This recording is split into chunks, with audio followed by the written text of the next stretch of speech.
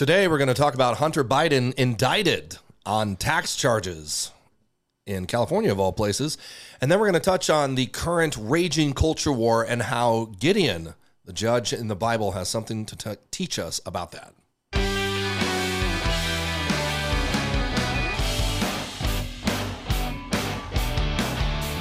Hey, guys, welcome back to Defining Truth.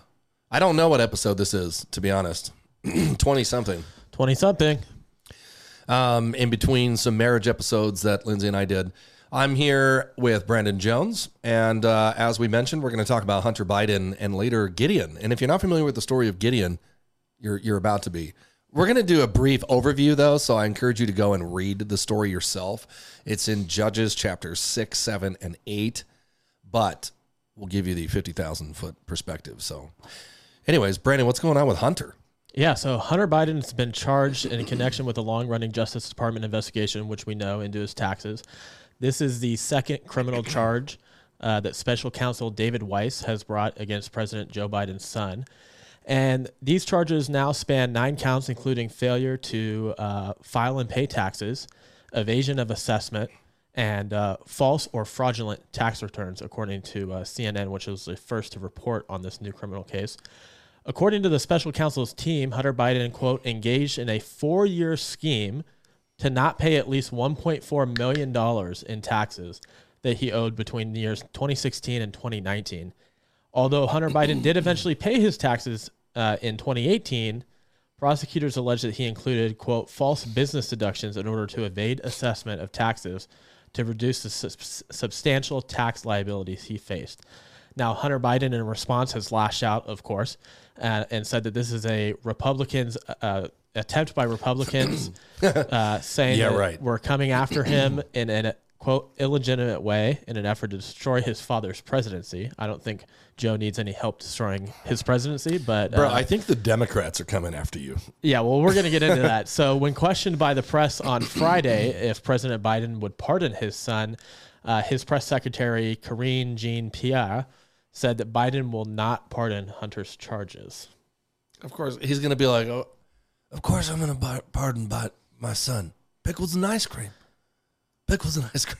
He said something about, I'm glad to see that Hunter is getting his life together. Well, it sounds like Hunter's life is about to get a lot worse. And as we clarified prior to doing the show today, an indictment against Hunter clearly implicates Joe Biden, his father, who is intricately wrapped up in all of his foreign schemes.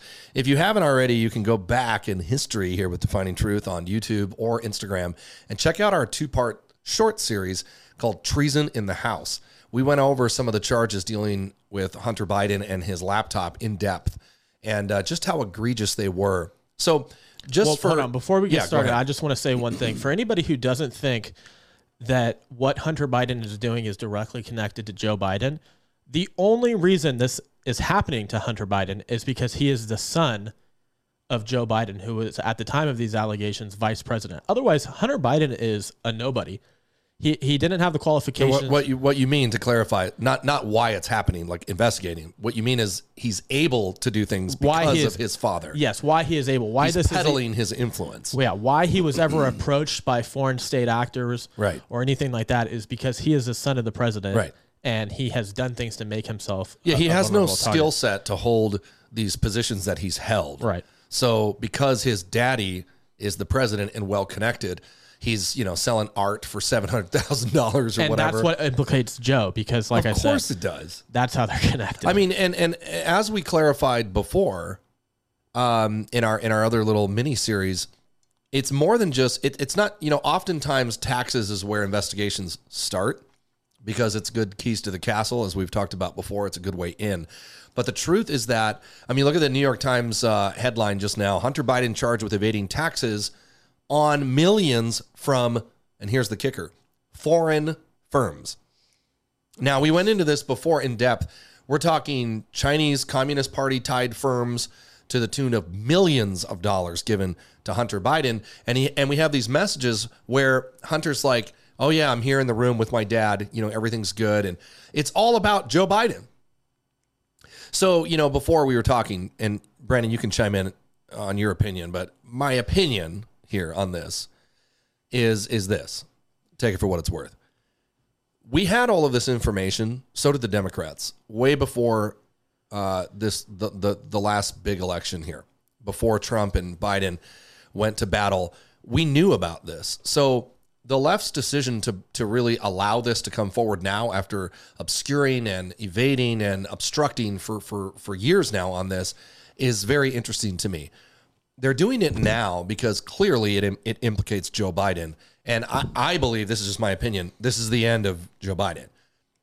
You're going to see now a series of stories come out, I believe, that is going to stem from this. And as more and more implications come out against Joe Biden, it will eventually culminate in him not running for president again. I find it really interesting that this is starting in California, right? Where Gruesome Newsom is like, I'm not running for president. Well, we talked about that because at first I was like, well, if they want to get rid of Joe, they control him. Why not just get rid of him? But they kind of want to bow him out easily, as you alluded to. That's your opinion, at least. Well, yeah. So my opinion was what I think they're doing is they've really worshipped Joe Biden in the public's eye for a long time. Well, and Newsom did it as recently as his debate with DeSantis. I mean, he was just recently, 100% for Joe Biden. So to save face, right? They need a reason to suddenly back off His Excellency, right? They have to clear Newsom up to be like, I just thought that Hunter was a great guy. All the art and the strip clubs were just an accident or Republican lies. But now that I see it's all true and they are being paid by communist China, I guess, I maybe will run for president. Do you think that's why Newsom kept the strip clubs open and not the churches? Because Hunter Biden was visiting? Was going to strip clubs in California and he wasn't going to church?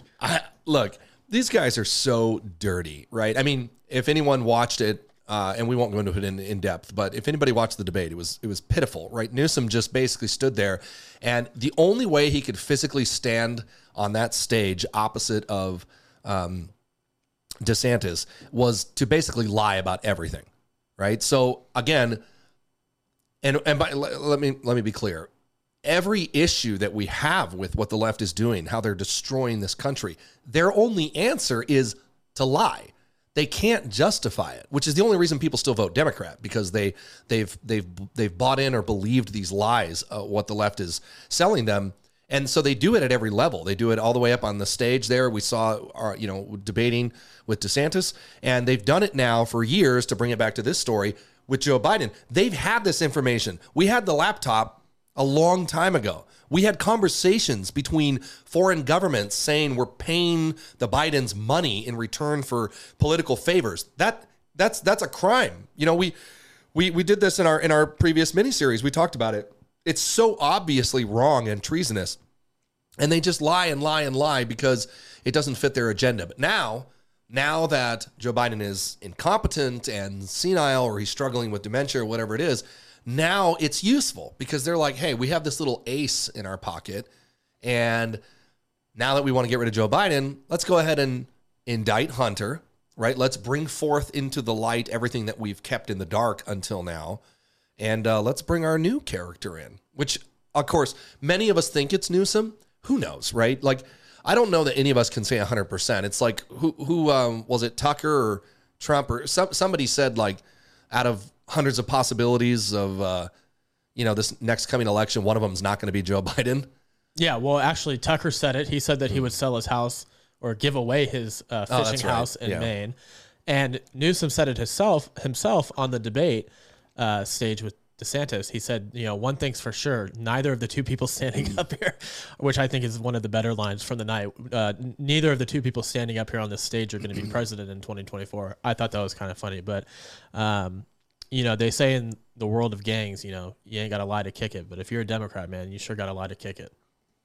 Oh, absolutely. You have to lie about everything.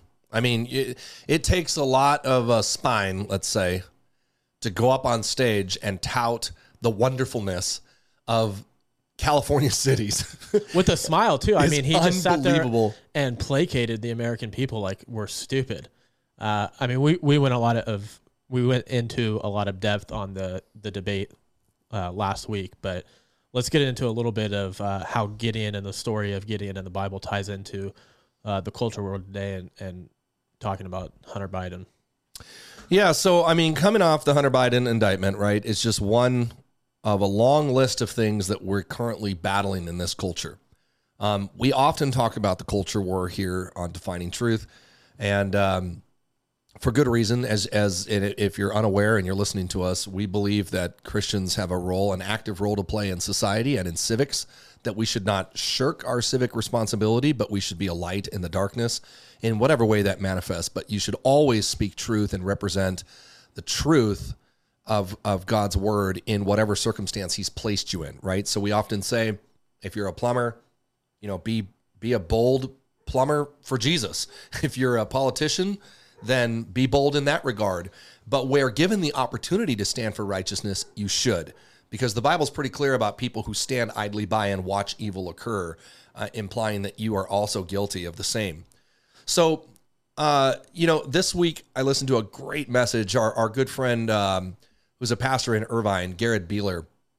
He's the pastor of Vision Calvary Chapel out in Irvine. If any of you guys are near there, you should go check it out. He's an awesome teacher, good friend. He was wrapping up a series on Gideon, the character of Gideon in the Bible. And I'm gonna overview this, but I'm actually gonna spend some time today because it's just a fascinating story, and I thought it was very applicable because essentially the situation here is that Gideon finds himself in this incredibly difficult situation to be in, where, hey buddy, Mom's here. This is my 4-year-old son. Mom's here? Hey Connor. That's great. Why don't you go find her? Well, go find her. Okay, outside. All right, take the dog inside. And back to our regularly scheduled programming. Dun, dun, dun. So Gideon, I'm actually, instead of trying to explain in my own words, let's just start here. So this is in the book of Judges, and I'm going to start in chapter 6. The story that we're covering at the moment is really 6, 7, and 8. But so you have the situation where there are Baal worshipers in Israel, right? This pagan god, which, by the way, we see a lot of correlation in today's culture with Baal worship. It was the sacrifice of children. It was very immoral and over-sexualized. Just imagine like a super manifestation of like what the left is doing today, but in a pagan Baal worship religion at the time. And so God speaks to this man, Gideon, and Gideon tears down the Baal altar and the Ashtoreth pole, and God is now speaking out and showing Gideon, hey, I'm here. You need to turn away from these things. Well, right after, in verse 33 of chapter 6, it says that all the Midianites, Amalekites, and other eastern peoples joined forces and crossed over the Jordan to camp against Israel, right? So this is this massive army. Later, we're going to see that it was over 120,000 people. They're coming against the people of Israel, and the people are scared, right? They're outnumbered. They don't know what to do. But Gideon, who had recently tore down the Ashtoreth pole, and which is just a thing that they used to worship Baal, and the altar, he seeks God.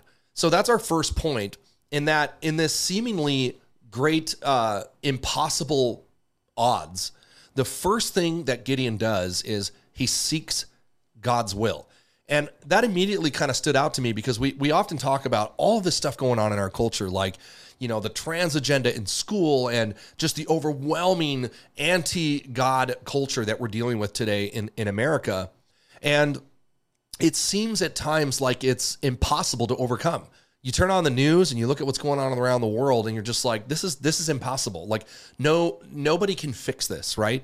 People are lost looking at politicians for help, and that's never going to help you. Believe me, they're looking to finances. They're worried about the future. It's just their mind is all over the place. And I thought it would do us well to remember what Gideon did when facing, total annihilation from this invasion, this military, is that the first thing he does is seeks God's. He looked for God's advice and God's direction first.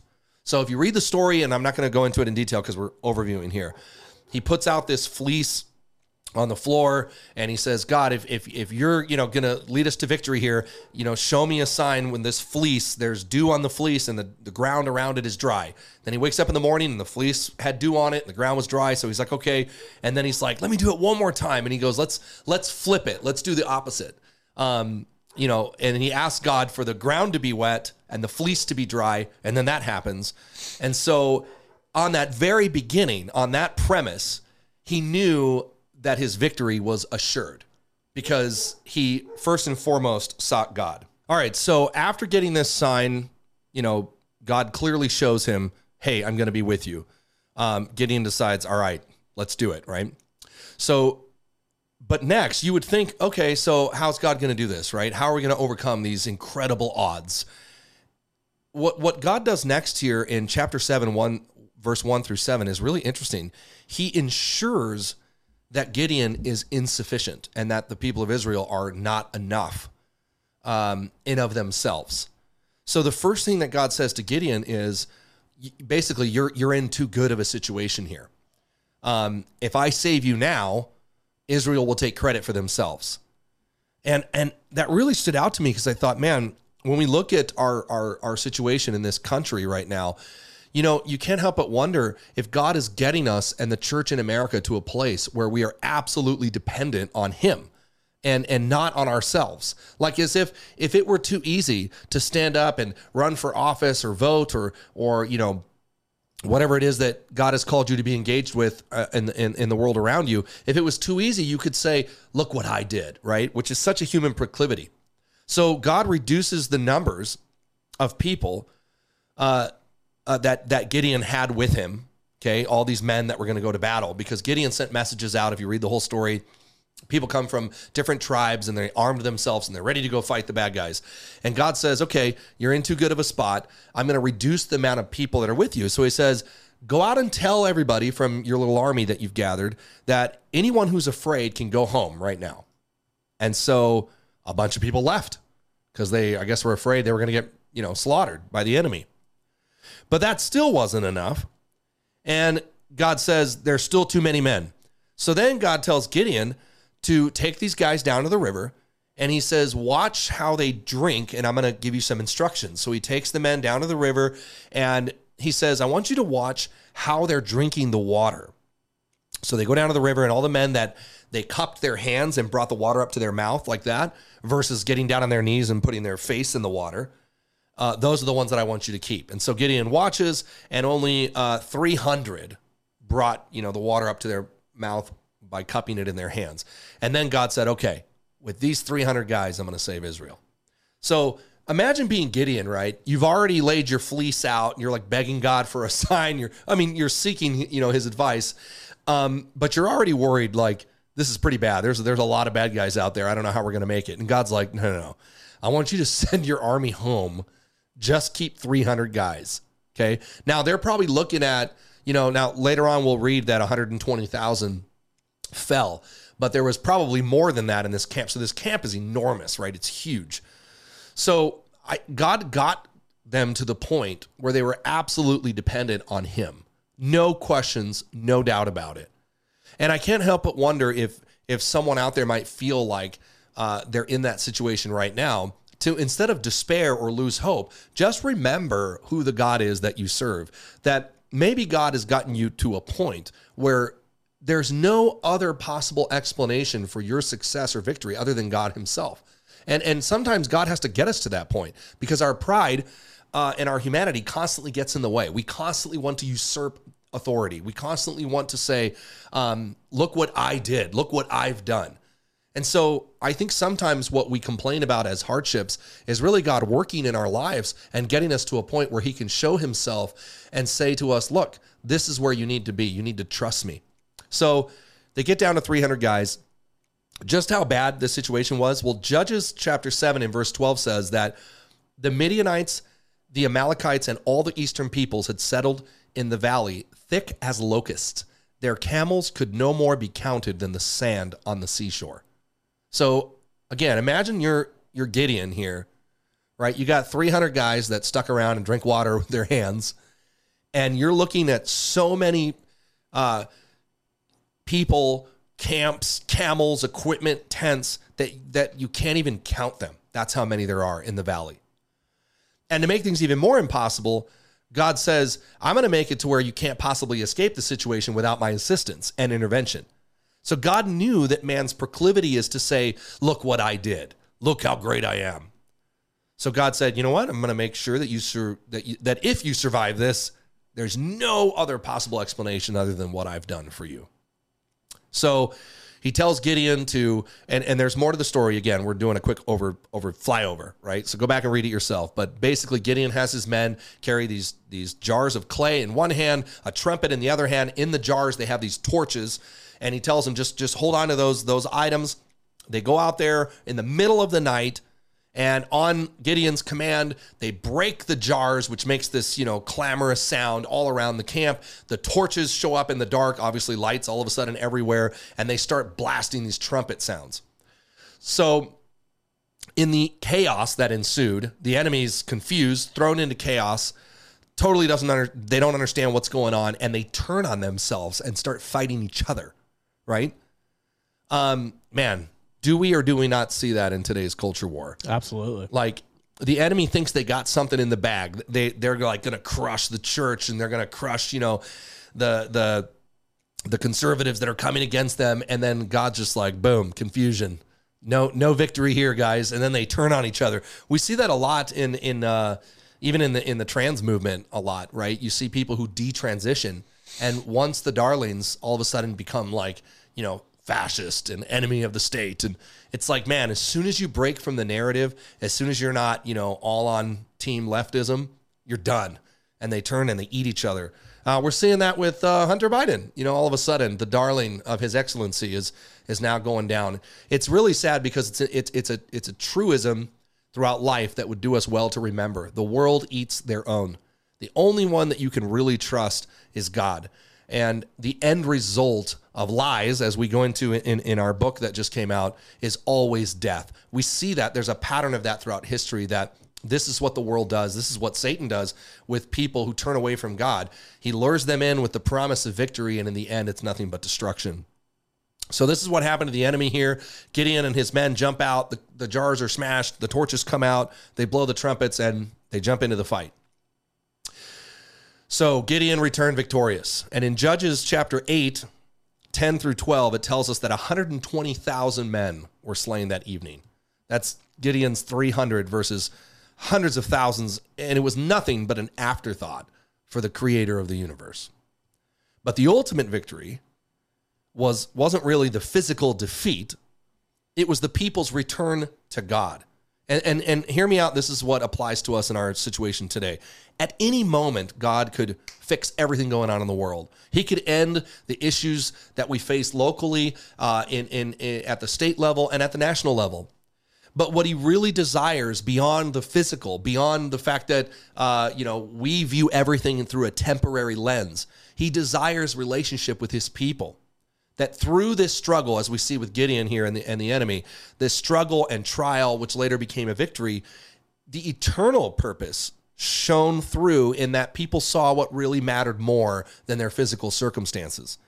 That it was our relationship with God who created us, and that he desires a relationship with us. And that's really the ultimate goal, is God's glory. It wasn't about us. Look, God has an eternal perspective on things, right? We are often short-sighted. We see the now. We see ourselves. We tend to be self-centered. But God has this eternal perspective. He's like, oh man, eternity is a lot longer than what you have going on here. And getting you there is the real goal. That's the primary focus. Much more than your temporary fix, right? Your bill being paid or your problem being solved. What really matters is not the temporal or the now, it's the eternal. It's what God's going to do for you in eternity if you'll only just get that in your head, that right now it's about his kingdom and living for him. And that's really the point. So ultimately in the story of Gideon, the real winner is God, because he turned his people back to him by showing himself glorious and benevolent and loving towards them. In our book, which is out now, Defining Truth, there's a chapter on leadership. And we talk about ephemeral leaders or temporary leaders and the difference between leadership in the world and leadership from a servant leadership or Christ-like perspective. And the real difference we sort of debate or give an apologetic for in that chapter is that ephemeral or worldly leaders, like those we see on the left especially, are temporary in their victories. They're based on temporary talent or temporary goals, where lasting true leadership is leading you toward truth, whether that's eternal or in the now. So like it's ultimate joy and eternal satisfaction. So, we look at, some people will point out and say, well, look at these, disciples of Jesus in the Bible. They ended up getting martyred for their faith and they died. And I go, yeah, leadership, they actually gave their lives for the purpose of leading people to the one true God. Versus, you look at people like Alexander the Great or, these even evil characters like Hitler, who had, from a worldly definition, they had leadership skills, but where did they lead their people to? But death and destruction, right? So there's a big difference between being able to lead people, having the talent to lead people, but there's and the huge difference is intelligence versus wisdom. So wisdom will lead people towards truth, whether that's temporary or whether it's eternal. We see that as an example that obviously we know that the fear of God is the beginning of wisdom. That's what the Bible tells us. And as Christians, we hold that to be true in all facets of life, that ultimately the end goal of everything we do is God's glory, whether that's now or in eternity. That guiding light would do any young man or old man for that matter well to remember. Speaking of that, this is our book. I don't know if you can see it here. Defining Truth, Shining Light in the Darkness and Exposing Destructive Lies and Defining Truth. This is out now and available. We're really excited about this because if you've enjoyed the podcast or even what we're talking about today, we really take time and go into it in depth here in the book. It's not too long. It's about, what did we land at? Like 144 pages, 140 pages, somewhere around there. But the chapters, there's 10 chapters, and they cover topics like truth, love, purpose, pride, self-defense, gender. That one gets spicy. Marriage, leadership, motives, and sacrifice. And we hope that it equips those out there who are interested to go into the battle of this culture war and fight. So, Gideon. What an amazing story. Hey, buddy, here's my son again. How you doing? Do you know this? What do you need? There's a ding dong, and I come to get you. Good. Okay. Thank you. Why don't you sit right there on the couch for a minute? Brandon, well, do you have any wrap-ups on the story of Gideon? It's a pretty cool story. Yeah, no, it's a great story. I think that, I don't know, I'm distracted by Connor now. I know. That's like the fourth time he's come in here today. Yeah. That's all right. Yeah, no.